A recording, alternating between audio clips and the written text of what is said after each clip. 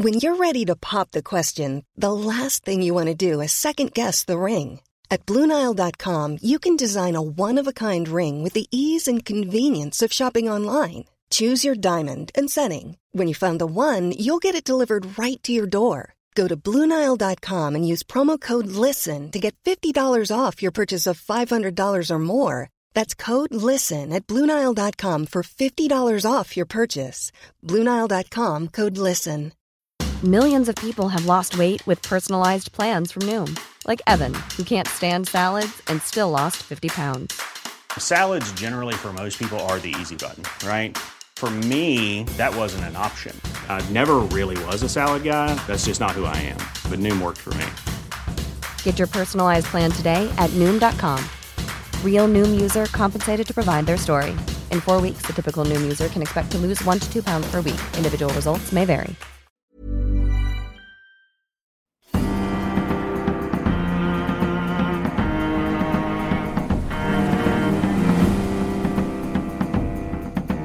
From the Society for Nautical Research, in partnership with Lloyd's Register Foundation, I'm Sam Willis, and this is the Mariner's Mirror podcast, the world's #1 podcast dedicated to all of maritime history. Hello everyone, and welcome to the Mariner's Mirror podcast. This episode fits into our Great Sea Fights series, so if you have not come across this yet, do please check it out. We've published numerous episodes on the most spectacular and significant naval battles in history. So far we have covered Pearl Harbor, which includes an amazing 3D animation of a Japanese aircraft carrier, the Shokaku. You can find that on the Mariner's Mirror podcast's YouTube channel. We've also published on the battles of Trafalgar, Jutland, Tsushima, in which we animated an eyewitness battle plan. That's fantastic. Also on the YouTube channel. The Falkland Islands, the Battle of Saint-Mathieu, a fascinating fight from the Tudor period, the River Plate, the USS Constitution versus HMS Guerriere, and this year there will be many more to look forward to. If you have any suggestions, do please get in touch on Twitter or Facebook or Instagram or just email. And so to the Great Sea Fight of Guadalcanal. I think this is a fascinating event because of the way that the battle fits into the broader strategy, and in particular because it involves evacuation. This battle therefore fits into a broader history of evacuations achieved under the most intense pressure. There are countless examples, but what immediately springs to mind is George Washington's evacuation of Long Island in the summer of 1776 during the War of American Independence, when the Americans, having lost Long Island to the British, managed to evacuate their entire army to Manhattan without the loss of supplies or a single life. And they did it at night. There is also, of course, the evacuation of Dunkirk of May 1940, which we have covered on a previous episode, so do please check that out. Now, to give you a bit of context about the Battle of Guadalcanal, we are in the winter of 1942. It's a year after the attack on Pearl Harbor, which brought America into the war. Guadalcanal is an island in the Solomons Islands. If you looked on a map, you would find them to the northwest of Australia, about 2 on a clock face. And Guadalcanal is the largest of those islands. In the months after the attack on Pearl Harbor, the Japanese had been immensely successful. They had driven the Americans out of the Philippines, the British out of British Malaya, and the Dutch out of the East Indies. The Japanese had then begun to expand into the Western Pacific, occupying many islands in an attempt to build a defensive ring around their conquests and to threaten the lines of communication between the United States and Australia and New Zealand. They reached Guadalcanal in May 1942. This was nothing short of a crisis, and the Americans responded with an invasion of their own. It was their first amphibious landing of the war. This was in August of 1942. Crucially, the Americans captured the newly constructed Japanese airfield, and the next 6 months was spent in a desperate battle trying to hold it from the Japanese attacks. The battle reached a crisis point in November with a concerted effort from the Japanese to bombard the airfield from the sea, and a corresponding American naval effort to drive the Japanese ships away. What followed was one of the most intense and dramatic naval battles of the war, with far-reaching strategic consequences and a fascinating evacuation when the Japanese decided to leave the island. As always, here on the Mariner's Mirror podcast, we like to bring you the best of the best as our guests. And today, I'm delighted to introduce you to the very impressive Geoffrey Cox, a historian who has studied the Pacific War for 40 years. I hope you enjoy listening to Geoffrey as much as I enjoyed talking with him and also with his cat. Prepare to be flooded with knowledge, and perhaps there'll be a little meowing as well. Jeff, thank you so much for joining me today. Sam, it's a pleasure. So, the Pacific War, you've been interested in this for years, haven't you? What was it that first got you interested in it? Well, I think it was when I was really young, like when I was in fourth grade. We had some after-school classes we could take if we were considered advanced enough. And I took one on the Second World War, and since then, I've been hooked on it. Especially the Pacific War. That, for some reason, it just really grabbed me. The European War started grabbing me in probably about junior high and high school, but it was the Pacific War early on since I was a kid, and especially the Guadalcanal campaign, and especially the Java Sea campaign, which the Java Sea campaign, for me growing up, it was so mysterious. There was not a lot of information available on it, especially if you live in Indianapolis, which isn't exactly the library capital or the naval records capital of the world. We had a library, and then we had two little bookstores at the mall, and that was pretty much the extent of my my ability to research it at that time. We didn't have the internet or anything. So over the years, I was able to piece together more and more information about it, and I just kept going on with it, and it's just stayed with me the entire time. Jeff, what do we need to know in strategic terms about the Guadalcanal campaign? Can you paint us a picture of what was happening? Well, you could say we slapped it together. We had just stopped the Japanese advance at Coral Sea, and we gave them a bloody nose at Midway. We sank 2/3 of the carrier force that attacked Pearl Harbor at Midway. And we were looking for a place where we could start rolling back the Japanese gains in the Pacific. And we were looking at, Admiral King was looking at especially the Solomon Islands as a place you could do like sort of stepping stones up to go up and then start going to Rabaul and start working the way back to the Central Pacific, the Philippines, Indonesia. And there was a big battle at the time that was never fully resolved over who would control the Pacific War, whether it was to be a Navy admiral or Douglas MacArthur. And the Army was insistent on Douglas MacArthur running the entire Pacific War. Now, I don't know why you would have an Army general commanding a war that's primarily going to be over water for thousands of miles, but there you have it. And they decided to divide up this Pacific area because neither side would budge, and I don't really believe the Navy should have budged. So MacArthur got the Southwest Pacific, which was Australia, New Guinea, Indonesia, the Philippines, and Nimitz got the rest of it. The Navy got the rest of it. And then you had this plan that was called Pestilence that was put together to climb up the Solomon Islands in 3 phases and start to capture Rabaul, which was the big Japanese base in the South Pacific and also the spot on the Earth with the most volcanoes per square inch. And it so turned out that the Japanese had a strategy of trying to isolate Australia from the U.S. to prevent it from becoming a jumping off point against them. And they put that on hold for Midway, but they started it up again after Midway. And the Army and the Navy in Imperial Japan, they did not like each other. They didn't talk to each other. And so the Army decided to go through New Guinea to do it, and the Navy decided to go down the Solomon Islands to do it and start pushing towards New Caledonia, New Zealand, Fiji, all those other places. And they started building an air base at Lunga Point on a little island called Guadalcanal, which I should point out, because a lot of people, I'm finding out, do not know this. Guadalcanal is not actually a canal. It is named after a town in Spain. And that's one of the fascinating things about the Solomon Islands. You have these islands named after Spanish, Germans, French, British, all that. The Japanese started building this air base on Guadalcanal. And we saw that, and we saw both a threat and an opportunity.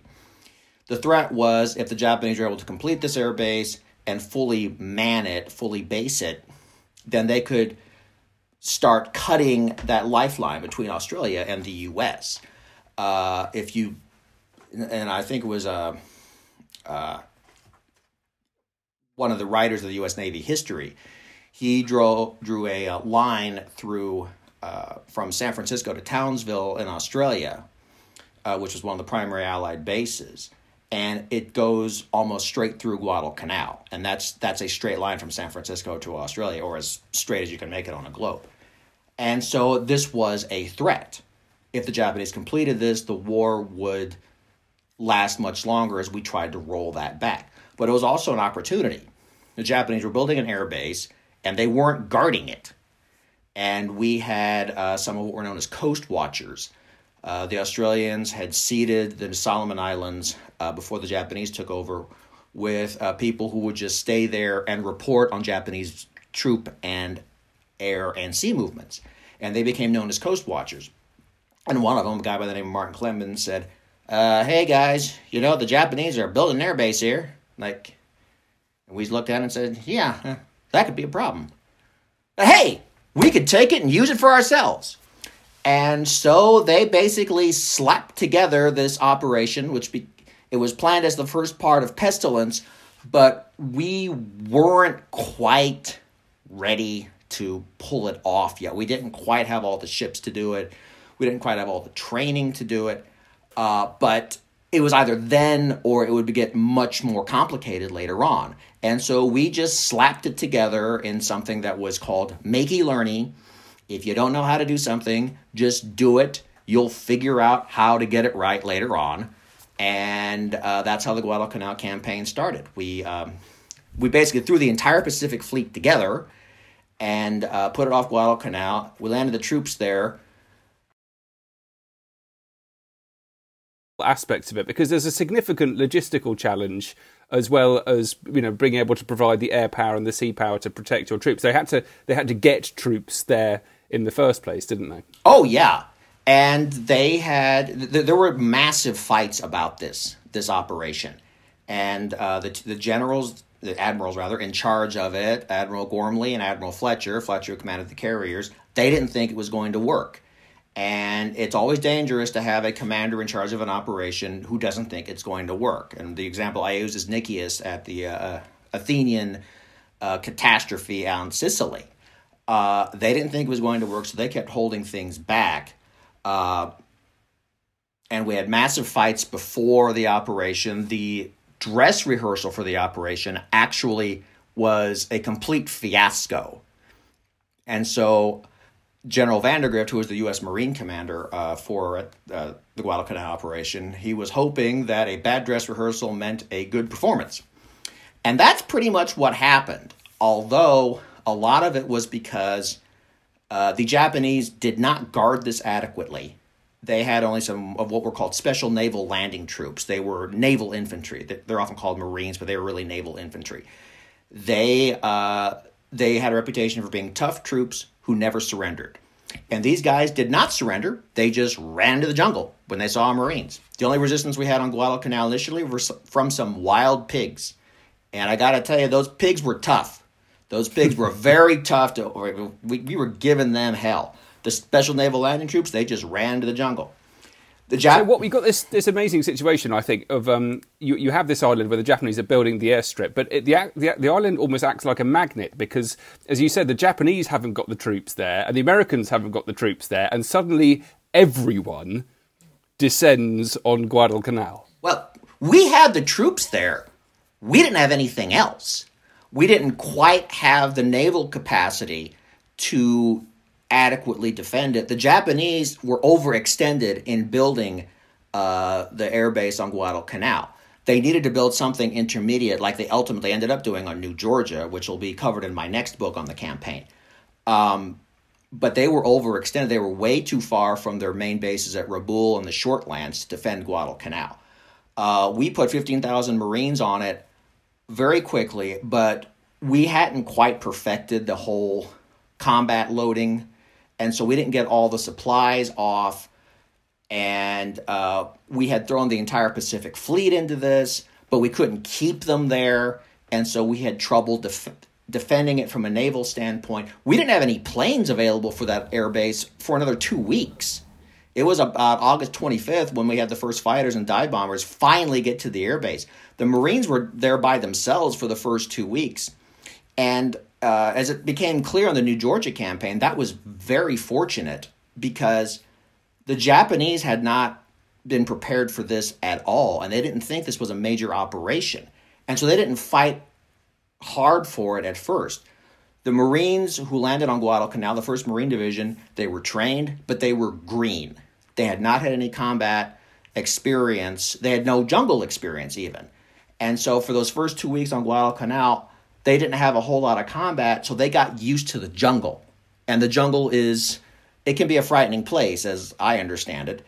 And it was frightening certainly for some of the British in Malaya, and it was frightening for a lot of the Americans on New Georgia ultimately, who had to get used to the jungle and combat at the same time. These Marines, they got used to the jungle for 2 weeks, and then when the Japanese finally did strike, we didn't have to deal with being worried about the whole jungle thing and all these plants trying to eat you and coconuts falling on your head and killing you and all this rain. We had already internalized that. We just had to deal with combat, which was bad enough. Yeah, let's move on to the battle at sea when the Japanese they turn up with their warships and the Americans are there to meet them. Well, saying the Americans were there to meet them is technically that's true, but that's kind of stretching it a little bit. Within the first 48 hours of the operation, the Japanese Admiral Mikawa, he came down with a force of cruisers, and his job was to destroy our screening ships, and then destroy all the transports to strand the Marines on Guadalcanal without any transport, without any supplies or anything. We should have expected it, and we didn't. And that's what in the first book I wrote on this campaign. It's known as the Battle of Savo Island in the West, and it was a surprise. The Japanese arrival was a surprise. It should not have been, but it was.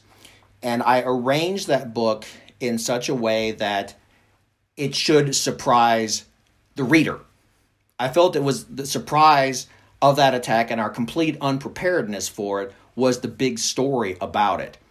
I thought the best way to get that surprise across to the reader was to surprise the reader. And so I gave them no Japanese background for the naval part of it until after the Japanese showed up. So then it was for our ships and actually the first one who realized the Japanese were there was the air officer for the 1st Marine Division who heard their cruiser float plane. And not even our ships realized it immediately. And then, bam, the Japanese were there. Who's in command? Who's in command? What? Where? What?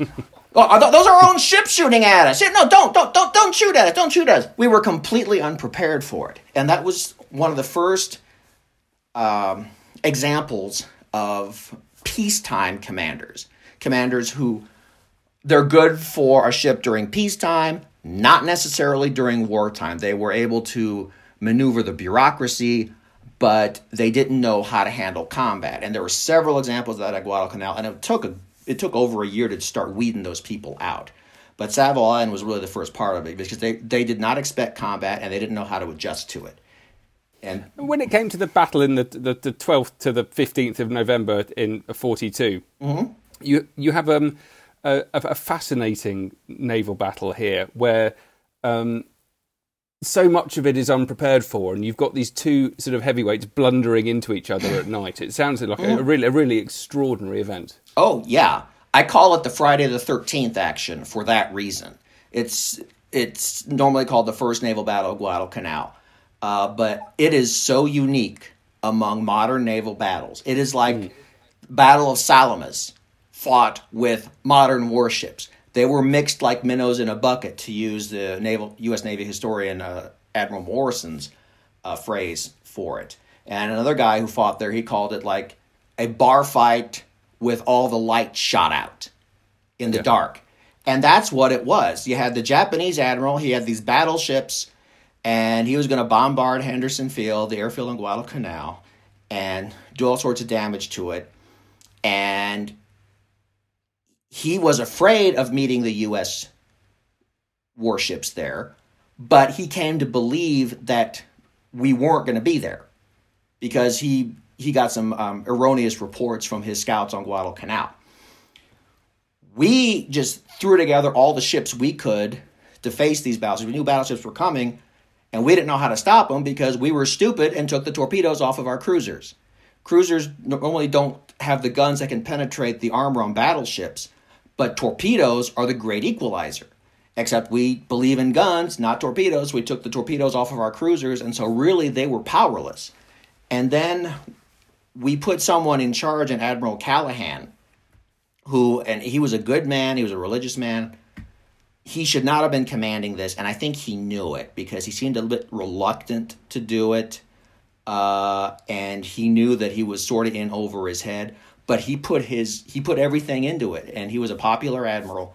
And I don't know if he planned the operation, the battle, to turn out like it did, or if it was just an accident. I like to think he planned it the way it turned out, but he didn't share his plans with anybody.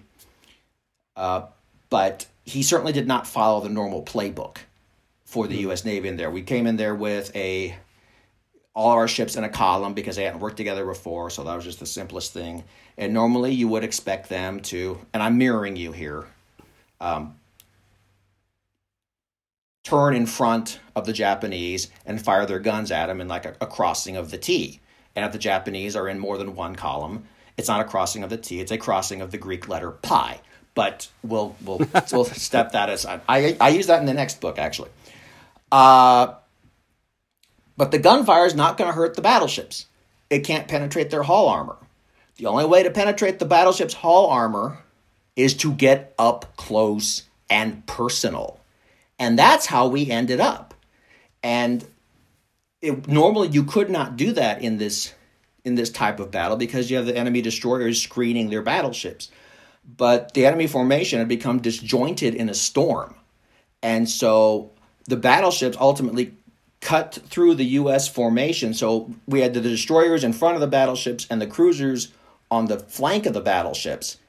And the cruisers got so close, the guns were depressed to fire at the battleship. It wasn't ballistic. It wasn't indirect fire. It was direct fire. And it is believed that one of the shells from the San Francisco ruptured a ventilation duct on the Japanese flagship Hiei, or as I like to call it, the Hiei, because it just sort of sounds better that way. And that started flooding the steering compartment and shorting out the rudder. And that was ultimately turned out to be the fatal injury, I should say. We had destroyers in front of the battleship, and they were about to be run over. One of them was within 20 feet of being run over. And they said, well, we can't hurt that thing. Our torpedoes, the range is too short. So they just aimed their machine guns at the battleship's bridge, and they started raking it, and they started smashing windows, smashing rangefinders, smashing anything they could find on the pagoda bridge tower of the battleship. And it spooked the Japanese Admiral Abe. He was injured, and he probably had a concussion because he didn't remember much of the battle afterwards. And that was when he ordered a retreat at that point. So we won the battle by getting up close and personal to the battleship and striking at the weakest part of the Japanese fleet at that point, which was the admiral in charge. Yeah. Hiring for your small business? If you're not looking for professionals on LinkedIn, you're looking in the wrong place. That's like looking for your car keys in a fish tank. LinkedIn helps you hire professionals you can't find anywhere else, even those who aren't actively searching for a new job but might be open to the perfect role. In a given month, over 70% of LinkedIn users don't even visit other leading job sites. So start looking in the right place. With LinkedIn, you can hire professionals like a professional. Post your free job on linkedin.com/people today. Millions of people have lost weight with personalized plans from Noom. Like Evan, who can't stand salads and still lost 50 pounds. Salads generally for most people are the easy button, right? For me, that wasn't an option. I never really was a salad guy. That's just not who I am. But Noom worked for me. Get your personalized plan today at Noom.com. Real Noom user compensated to provide their story. In 4 weeks, the typical Noom user can expect to lose 1 to 2 pounds per week. Individual results may vary. Wow. Nice. Yeah. What you're hearing are the sounds of people everywhere putting on Bombas socks, underwear, and T-shirts made from absurdly soft materials that feel like plush clouds. Yeah, that plush. And the best part? For every item you purchase, Bombas donates another to someone facing homelessness. Bombas. Big comfort for everyone. Go to bombas.com/ACAST and use code ACAST for 20% off your first purchase. That's bombas.com/ACAST. Code ACAST. The fact that it was fought at night, I think, is really fascinating. I was reading about the Japanese sailors being trained at night fighting, but the Americans not being trained at night fighting. That seems to have been a big difference between the two. Absolutely. And it would manifest itself in numerous ways, especially as the campaign went on. We expected to fight a big battle with big guns on our battleships in the Central Pacific somewhere. So did the Japanese. But they saw their Navy as being smaller than ours, and so they planned to whittle our Navy down by the time it got to that so-called decisive battle in the Central Pacific. And that's what the Japanese were saving all the ships for, was that decisive battle. And they planned to ambush our fleet in night combat all the way across the Pacific until it was whittled down in size to the point where the Japanese could meet them. And so they developed their entire battle doctrine based on fighting at night. That's how they developed the Type 93 torpedo that's called the Long Lance, with an incredible range, incredible speed, and it left almost no wake. You could not see the Japanese when they were launching it. You'd be hit by a torpedo before you even knew the Japanese were there. They had illumination rounds, star shells, that burned more brightly than ours did, and they lasted longer. They were very, very good. They killed us at Savoy, and they killed us in a number of battles across the Pacific, especially in the Solomon Islands.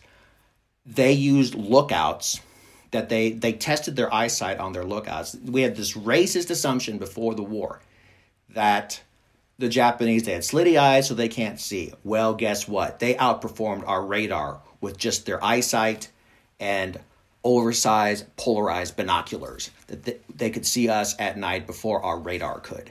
And it was all designed for that. And we could not counter a lot of that because we based everything on big guns during the daytime.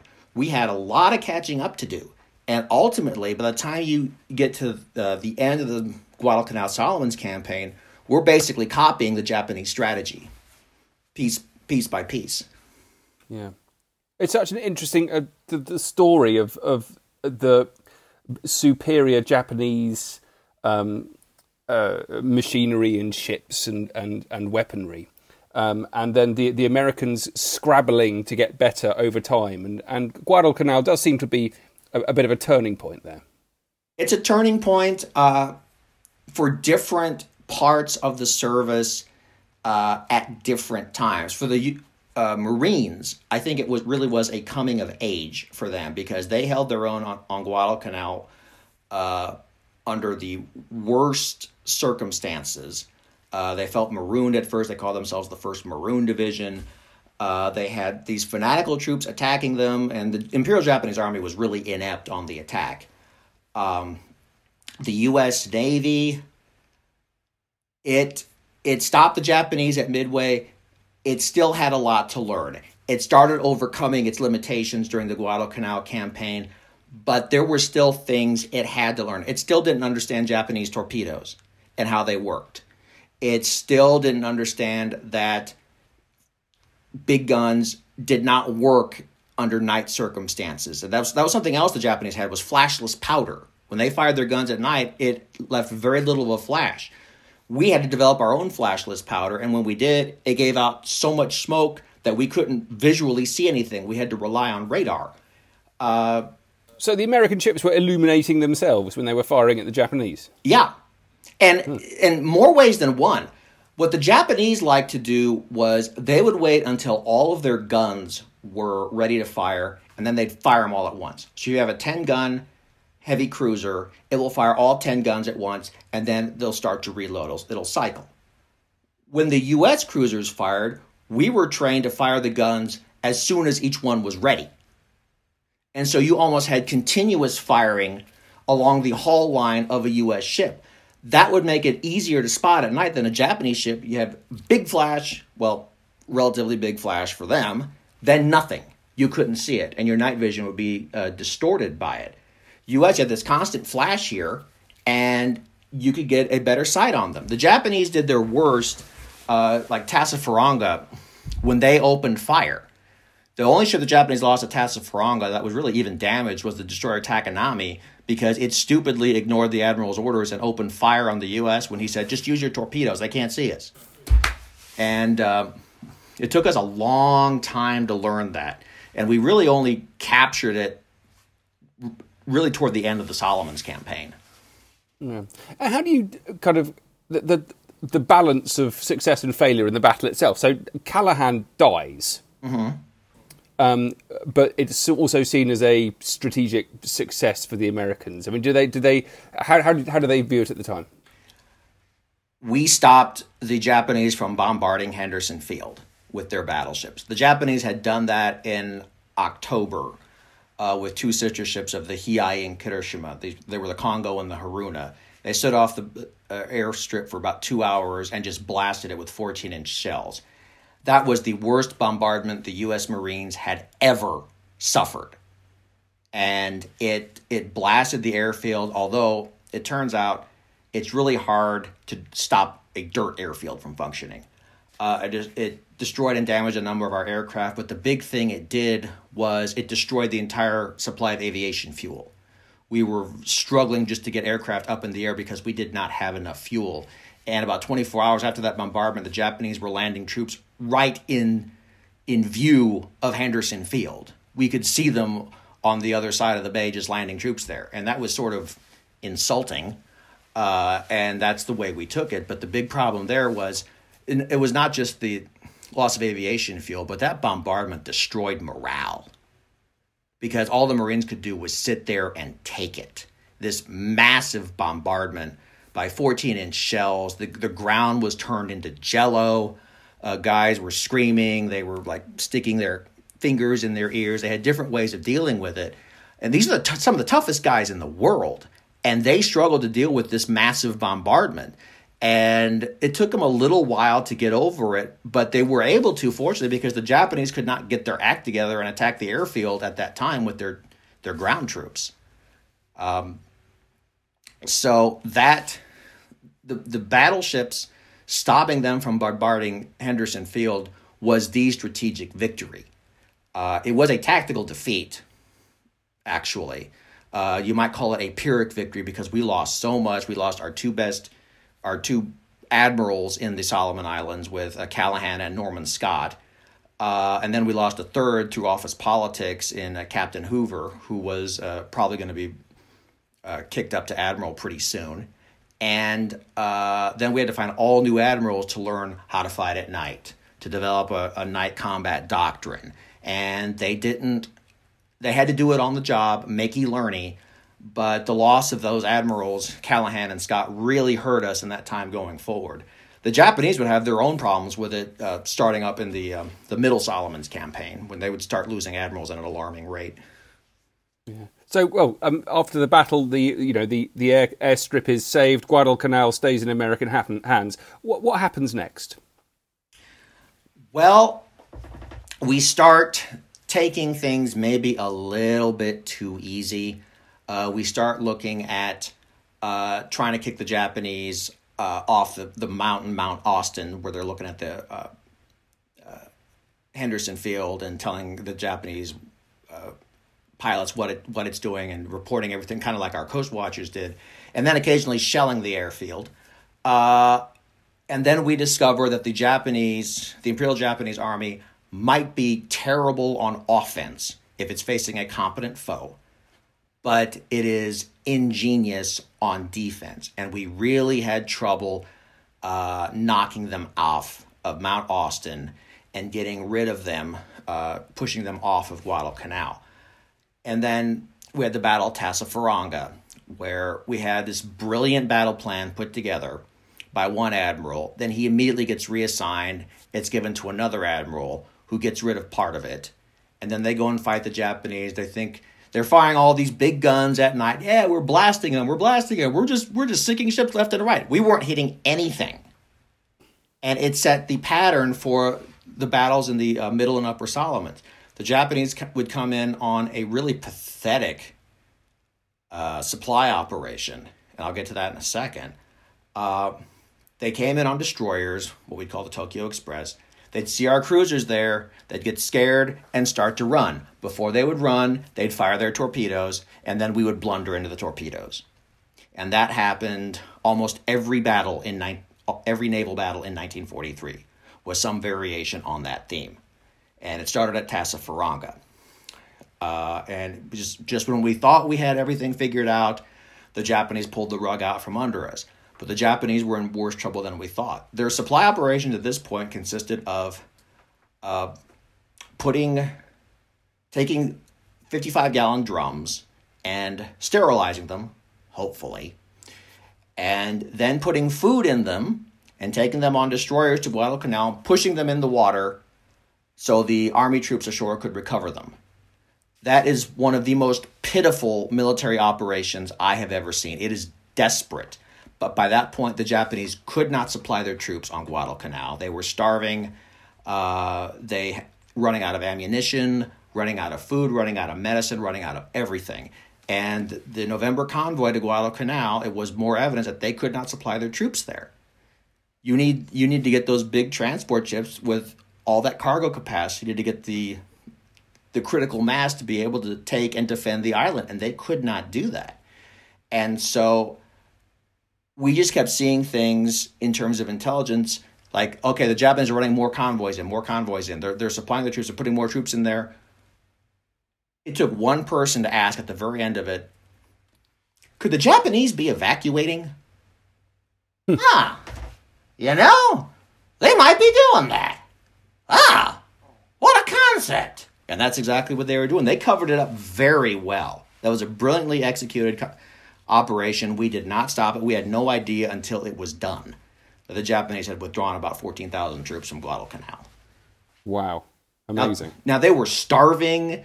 They were emaciated. It was going to take some time to put them back into fighting shape, if at all. But that was 2 divisions worth of troops that the Japanese pulled off of Guadalcanal right under our noses. And they showed a propensity for being able to do that right up the Solomon Islands. Yeah. Where did they take them? Were they landed on another island to defend that?